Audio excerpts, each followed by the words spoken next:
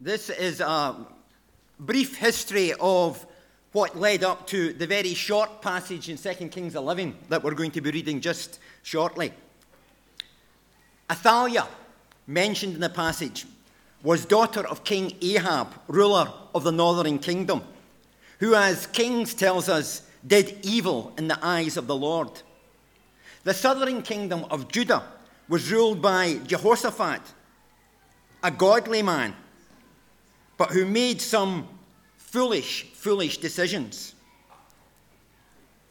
One such was his making a marriage alliance with Ahab that led to Jehoshaphat's son, Jehoram, marrying Athaliah. And from that marriage came Ahaziah, king of Judah. When Ahaziah was killed as a result of Jehu's northern coup, this brought about the events recorded in 2 Kings 11 and verses 1 to 3. 2 Kings 11, verses 1 to 3.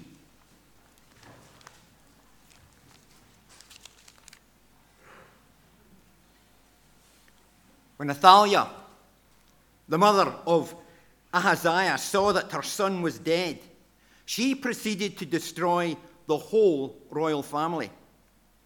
But Jehoshaphat, the daughter of King Jehoram and sister of Ahaziah, took Joash, son of Ahaziah, and stole him away from among the royal princes who were about to be murdered. She put him and his nurse in a bedroom to hide him from Athaliah.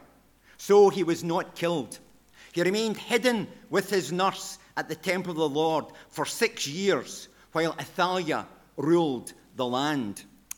Amen. May God add his blessing to this reading of his holy word. And as we approach that word, we stand again to sing Mission Praise 337 in the bleak midwinter. Mission Praise 337. Let's pray together.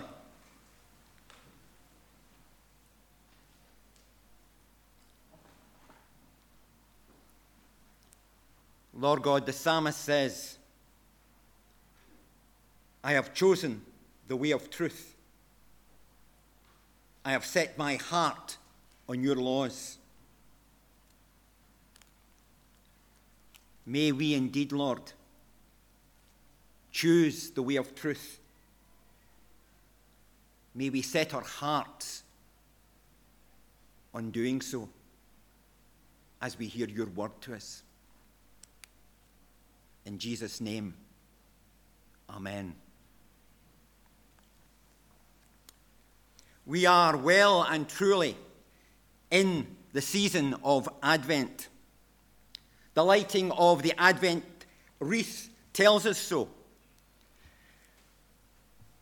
As has done the praise items over the last weeks. Like a candle flame, hark the glad sound. Love came down at Christmas. Emmanuel. All have spoken of Advent. As has the Bible readings and sermons. We began a fortnight past with prophets foretold him. All speak of Advent. All speak of the coming of Christ. So you may find yourself wondering where the very brief reading from 2 Kings 11 fits into all of this. Well, God made the coming of his kingdom and therefore the coming of Christmas depend on a promise he made. A promise made in the midst of all the turbulence and upheaval of human history. Sometimes we call that promise the Davidic covenant, as when the living God assured David in 2 Samuel 7 and verse 16, your house and your kingdom will endure forever before me. Your throne will be established forever. God's promise is that David's line of kings will never cease, and eventually the future David, David's greater son, the Messianic king, will bring this line to its awesome climax. However, As the history of God's people unfolded, the kingdom divided. And David's line reigned over a postage-sized stamp, part of it called Judah. And the day came in about 840 BC, when it looked like there wouldn't ever be a Davidic king around. And therefore there wouldn't be any Davidic Messiah born. And therefore wouldn't ever be any Christmas. No king from the line of David, no Messiah, no Christ, no Christmas. 2 Kings 11 focuses on that time, focuses on the lady who saved Christmas. The lady who saved Christmas. Sounds a bit like the title of a film, doesn't it? Something that wouldn't be out of place alongside Santa the movie or The Muppets Christmas Carol. But it's not the title of a film.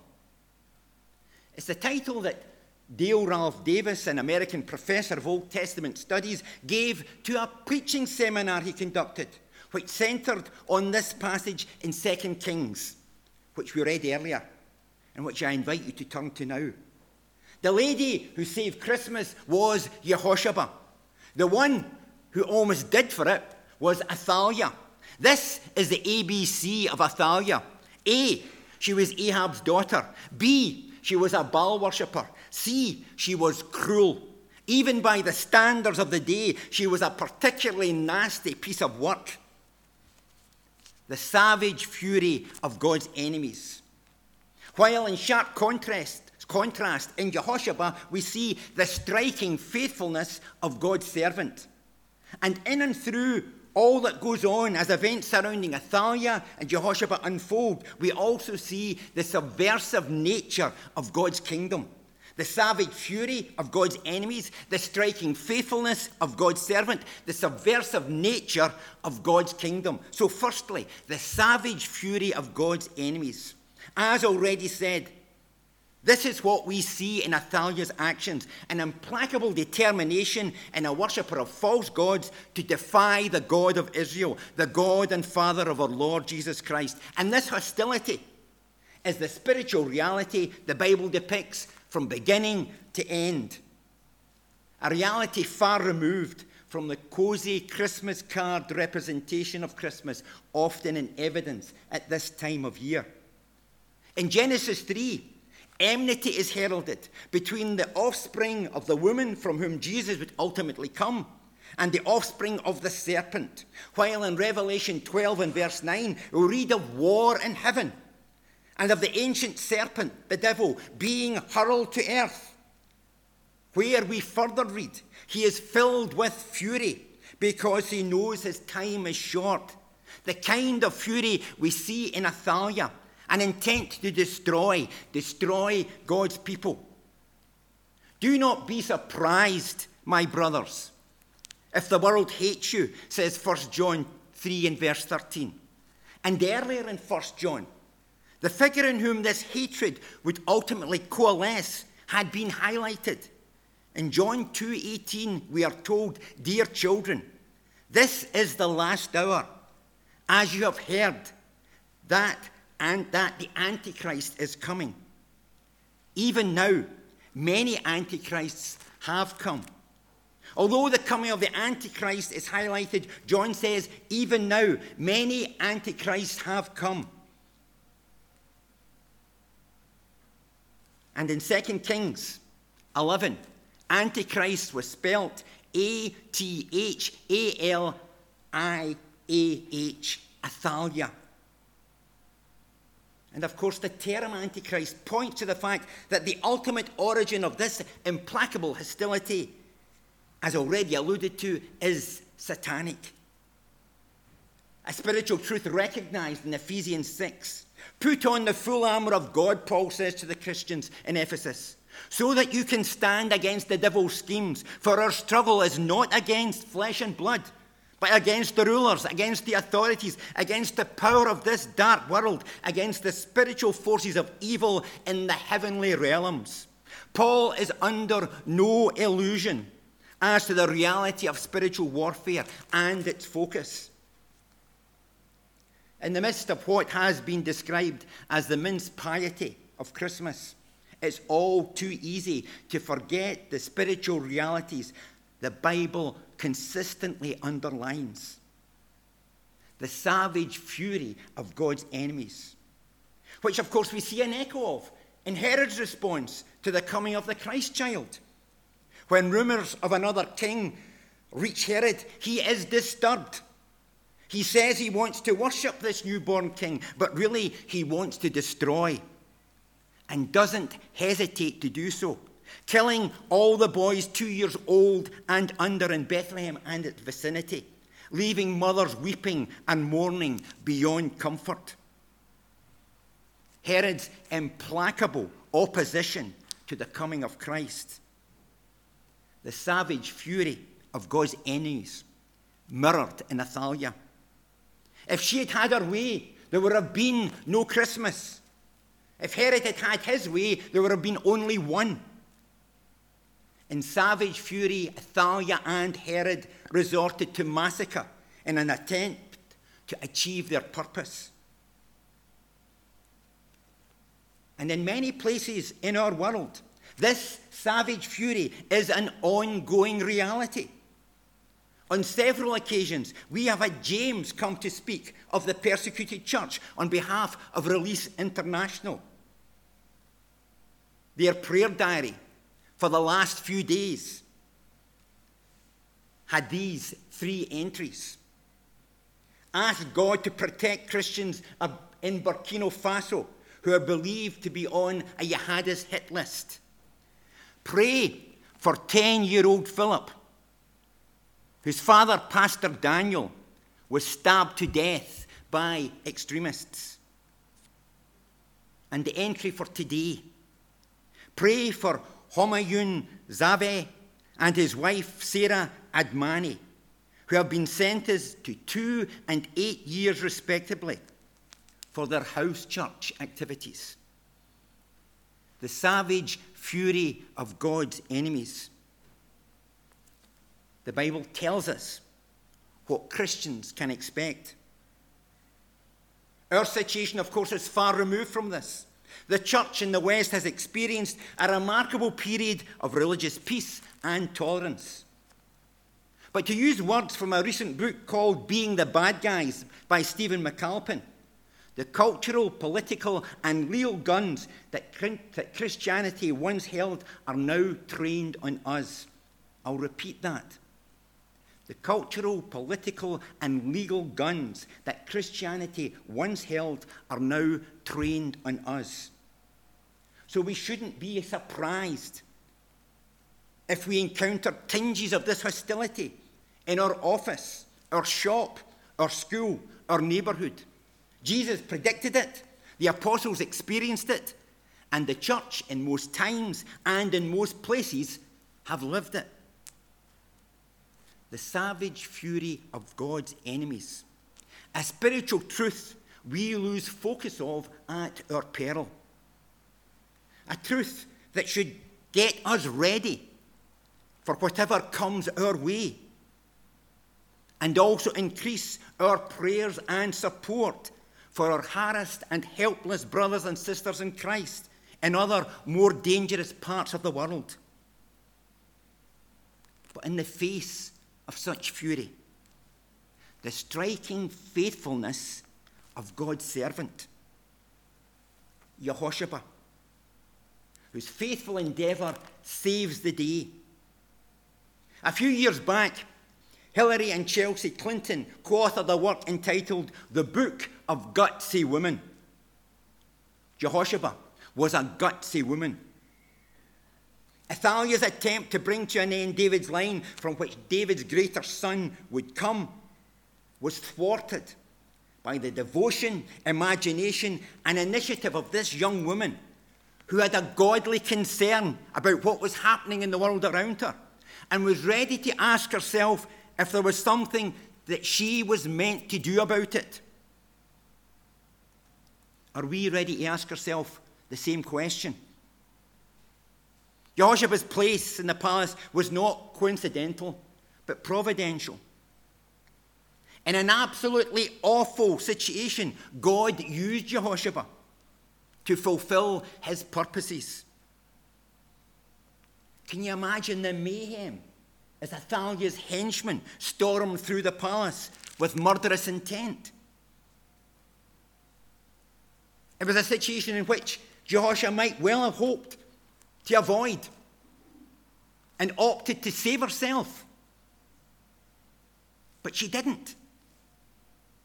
At a very significant hour, she thought of saving rather than of being safe. And in so doing, foreshadowed a much more significant hour.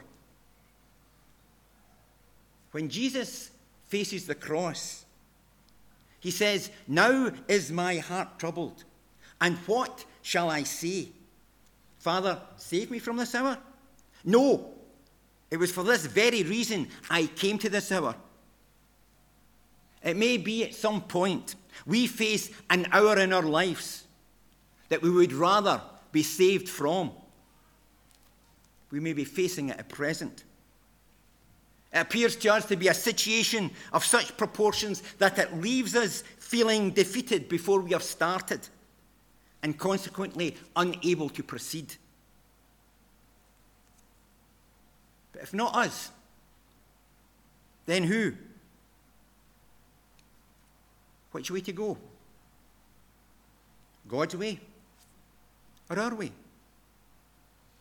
The way of self or the way of the cross? Jehoshaphat faced death for her belief and responded in faith.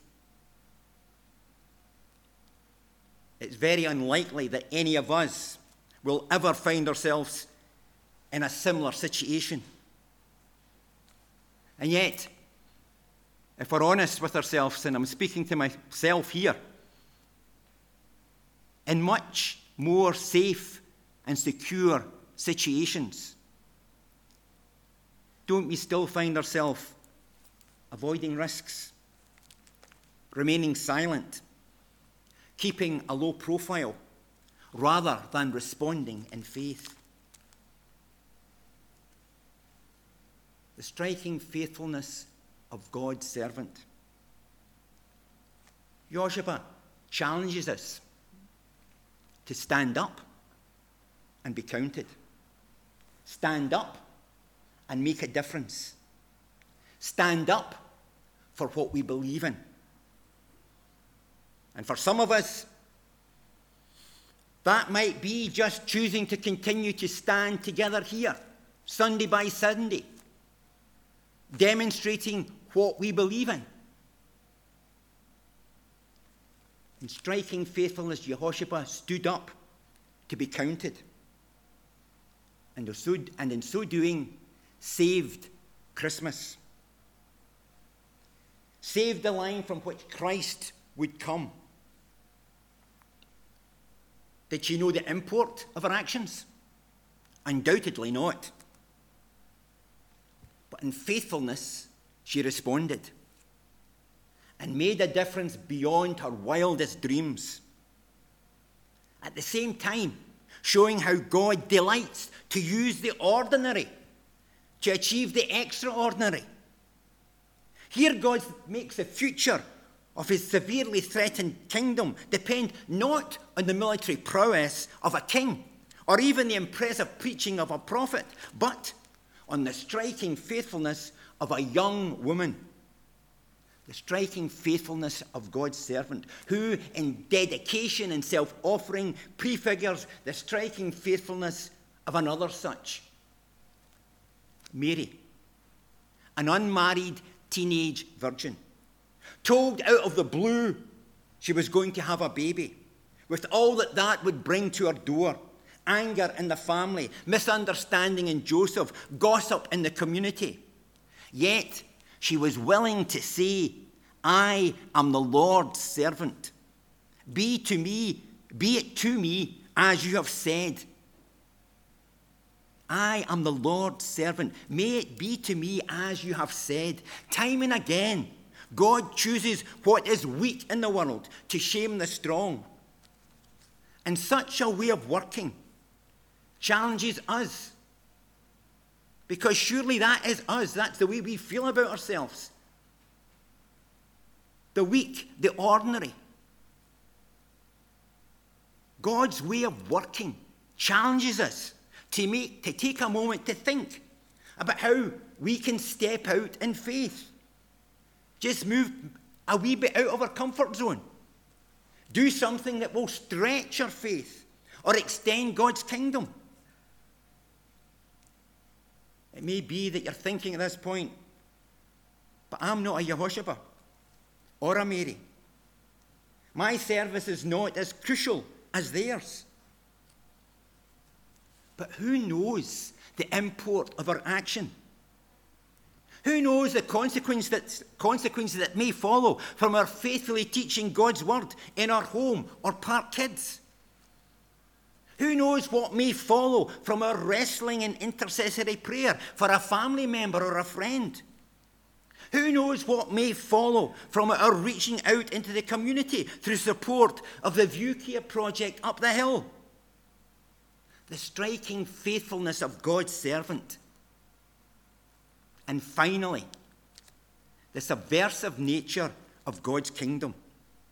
Two kingdoms are present in verse 3. The kingdom of the world represented by Athaliah, and the kingdom of God represented by the baby boy Joash. Athaliah's kingdom is visible and strong. God's kingdom is hidden and apparently weak, but contains within it the power to subvert Athaliah's kingdom. It's a kingdom within a kingdom. The usurper rules, but the chosen king, as it were, secretly rules. Unknown to Athaliah, the true king is there behind the scenes. And the usurper doesn't have a clue as to this reality. There is often a vast difference between what is apparent and what is actually the case. Here Athaliah is ruling Judah and never ever imagining a lad secreted away in a temple room, patiently learning his ABCs. The reality of this kingdom is hinted at in Philippians 4 and verse 22, where the Apostle Paul tells the church at Philippi that all the saints send their greetings, especially those who belong to Caesar's household. That, of course, in all probability doesn't mean that they were Caesar's sons or daughters, but more likely they were employed in the imperial service. Servants who cleaned out the imperial latrines. Servants who served at table or did administrative duties. In one sense, Caesar was their lord. But actually they have begun to serve a different lord. Caesar rules the empire, but Jesus had begun to rule over some of Caesar's subjects. Jesus has set up his kingdom under Caesar's very nose in his own civil service. An initially small presence, but a godly presence with the power to subvert. A kingdom likened in the Gospels to a mustard seed, so small and apparently insignificant, but carrying within it incredible potential and power to overcome the kingdom of the world, which in the fullness of time is what happened in the case of Athaliah, as the purposes of God worked himself out through the life of a baby boy. Joash came to the throne, Athaliah to a sorry end. And through another birth, we look forward to celebrating at this time of Advent. We see these purposes continuing to their fulfillment through the birth of another king. Born, as already said, not in Jerusalem, not in a palace, but in a byre in Bethlehem. Born in apparent weakness, but possessing a power the world knows nothing of. The power to change the status quo in a world which, from a spiritual point of view, is totally wrecked. The power to overcome the world, the flesh, and the devil. Overcome the savage fury of God's enemies. In one corner, the savage fury of God's enemies. In the other, the subversive nature of God's kingdom, which, despite all appearances to the contrary, has within it the power to overcome the world. In the midst of a world like ours, in the midst of our frailty, in the midst of all that we have to contend with at this time, is this not a word of real encouragement? In one corner, the savage fury of God's enemies, but in the other, the subversive nature of God's kingdom. And in the middle, the means that God chooses to make this happen. The striking faithfulness of God's servant, Jehoshaphat, the lady who saved Christmas. In Jehoshaphat, we see what God can accomplish through faithfulness in his servants. We see what God can accomplish through faithfulness. What he can accomplish through faithfulness in you and I.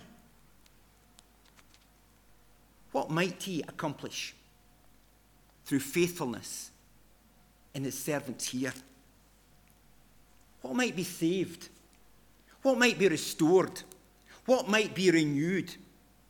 What might be this Christmas and in the year beyond through the faithfulness of God's servants here in Park? Amen. Let's pray.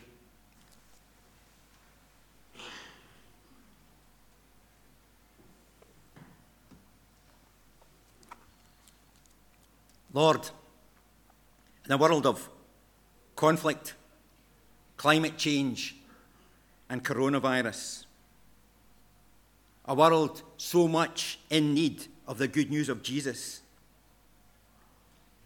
keep us faithful, we pray. Keep us faithful to the gospel. Keep us faithful to Jesus. In his name we ask it. Amen. We sing in closing mission praise 708. To God be the glory, great things he hath done. Mission praise 708. Grow in grace and in the knowledge of our Lord and Saviour, Jesus Christ. Babe of Bethlehem, mighty God, Prince of Peace, Emmanuel, God with us.